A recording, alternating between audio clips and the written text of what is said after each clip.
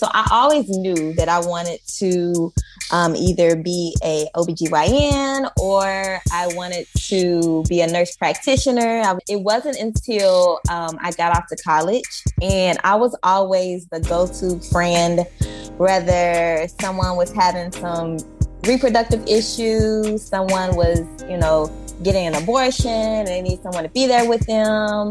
Someone found out they had an STD and I had to, go with them. So I always knew, that, okay, God, like you're showing me all of this. My friends are calling me in the middle of the night. This is what's going on.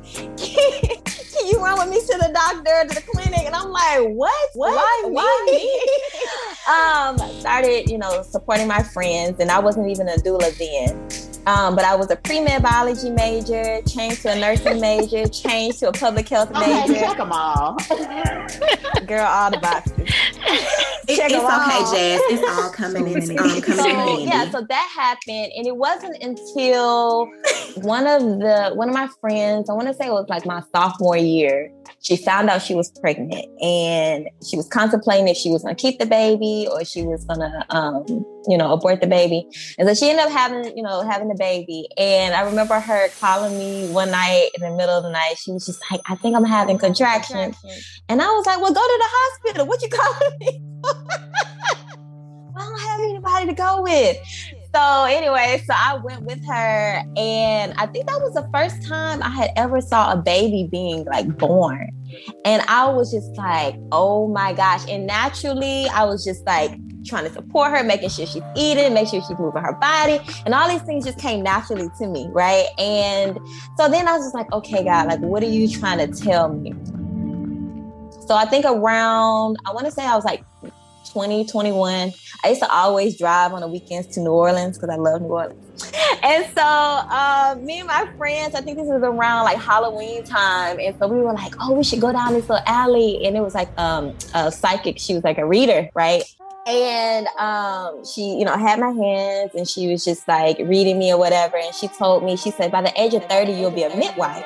Now, keep in mind, I had already had these people like at church prophesy, that about me, saying that you'll be a midwife by 30. And I was like, I'm not about to be a midwife. I'm not doing home births, like I'm trying to like do something different, I was like, okay. And so then friends would still just be calling me and just asking me to support them in different, situations. And I think what really stuck out to me is realizing when I started doing HIV research as well, realizing that there was such a need of doulas and support for women who were HIV positive. A lot of times we would go out to these rural areas. So at the time I was at the University of Alabama, and I think we would drive maybe like 2.5 hours outside of the city to go pick people up to bring them to the clinic, because it was that, transportation was an issue for them, right? And so I remember one day I was with my coworker and we were driving down and we saw fields and fields of cotton, right? And it was just so interesting to me because it started sending like chills down my spine. Like, I would never forget, we pulled up to our client's home, and it was like three of them that got in the car, and they were like, oh my God, we haven't been able to get our medication in like months, before we started with your program. And so I realized that, these women in Alabama don't have the support, or these, families in Alabama don't have support that they need. And so I decided to enroll in the doula training. And this is how I met everyone else, specifically Nadia. And it opened my eyes. And I think the first two births, Nadia, we did together. We did. It was amazing.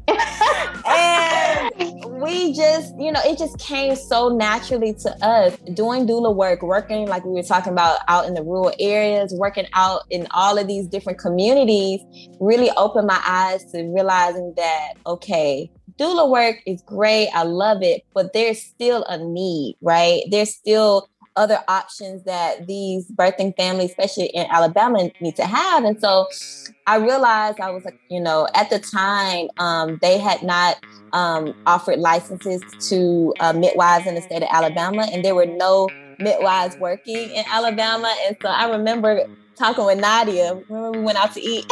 Yes. And I was like, I'm moving to Hawaii. And I was like, And I what? was like, what? You gonna leave me?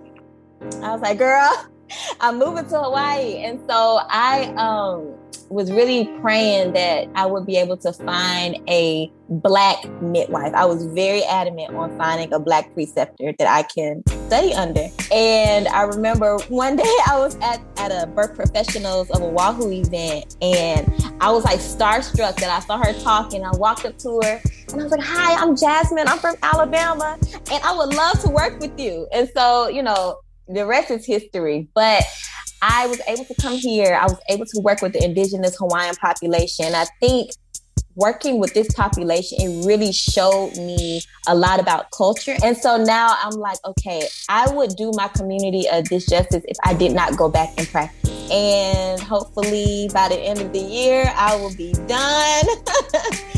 And next year, I can come back to Alabama and practice as a midwife. So we're so proud of you. That's my story. Stay, Mariah. She stayed. We love you. I still can't be the girl.